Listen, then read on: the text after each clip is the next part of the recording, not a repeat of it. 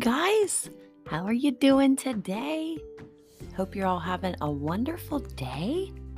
Today, let's talk about seeing God clearly or having a clear view of God. In the book of Psalms 138, verse 7, it says, "Lord, even when I have trouble all around me, you will keep me alive." So let's do this to help us kind of think about this topic of seeing God clearly.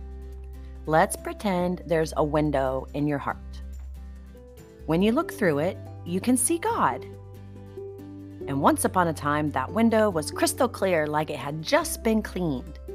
You could see God just as clearly as you could see a tree or a flower. Then, suddenly the window cracked. First, one pebble hit it, and then another, and then another. Those pebbles are like the problems and worries that come into our lives. Now the window of our hearts is a spider web of cracks.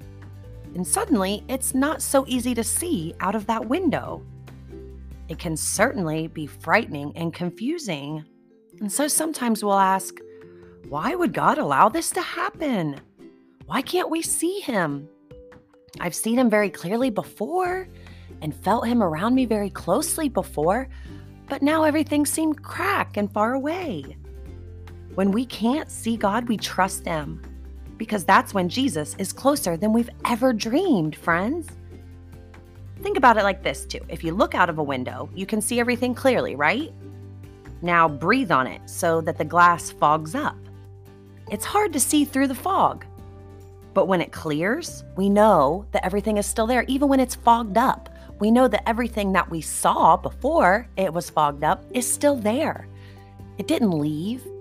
It didn't abandon us. It didn't change. Everything's still there. It's just sometimes in our life we have troubles and worries and fears, but God is still there. Even through those cracks, even through that fog, what's on the other side of the window didn't change. It's just there's some things that have happened that make it harder to see, just troubled times in our lives, right? It's the same with God. Sometimes we must wait for our troubles or our sorrows to melt away. He melts them away. Then we see clearly again how God has been there the whole time. So no matter what you're going through, no matter what troubles you face, no matter what obstacles come in your way, God is always still there. And it's just during those troubled times that we just have to fight and look a little harder to see Him. But He never leaves. He tells us in His Word He will never leave us or forsake us. He's such a good God. Dear God, thank You for always being there. Thank You that when during the good times of our lives, we see You and feel You so clearly and so closely. I ask, Father, that You help us and remind us with Your Holy Spirit that You're always there, even when the glass gets cracked or foggy, even when troubled times come, You're still there. Help us to see You clearly and seek You out. Always be looking for You every day, good days and bad. Our days might have ups and downs, but You don't change.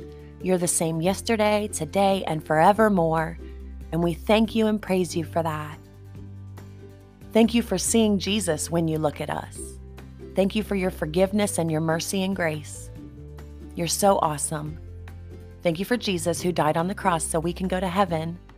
In Jesus' name we pray. Amen. Love you guys, and I'll certainly see you tomorrow.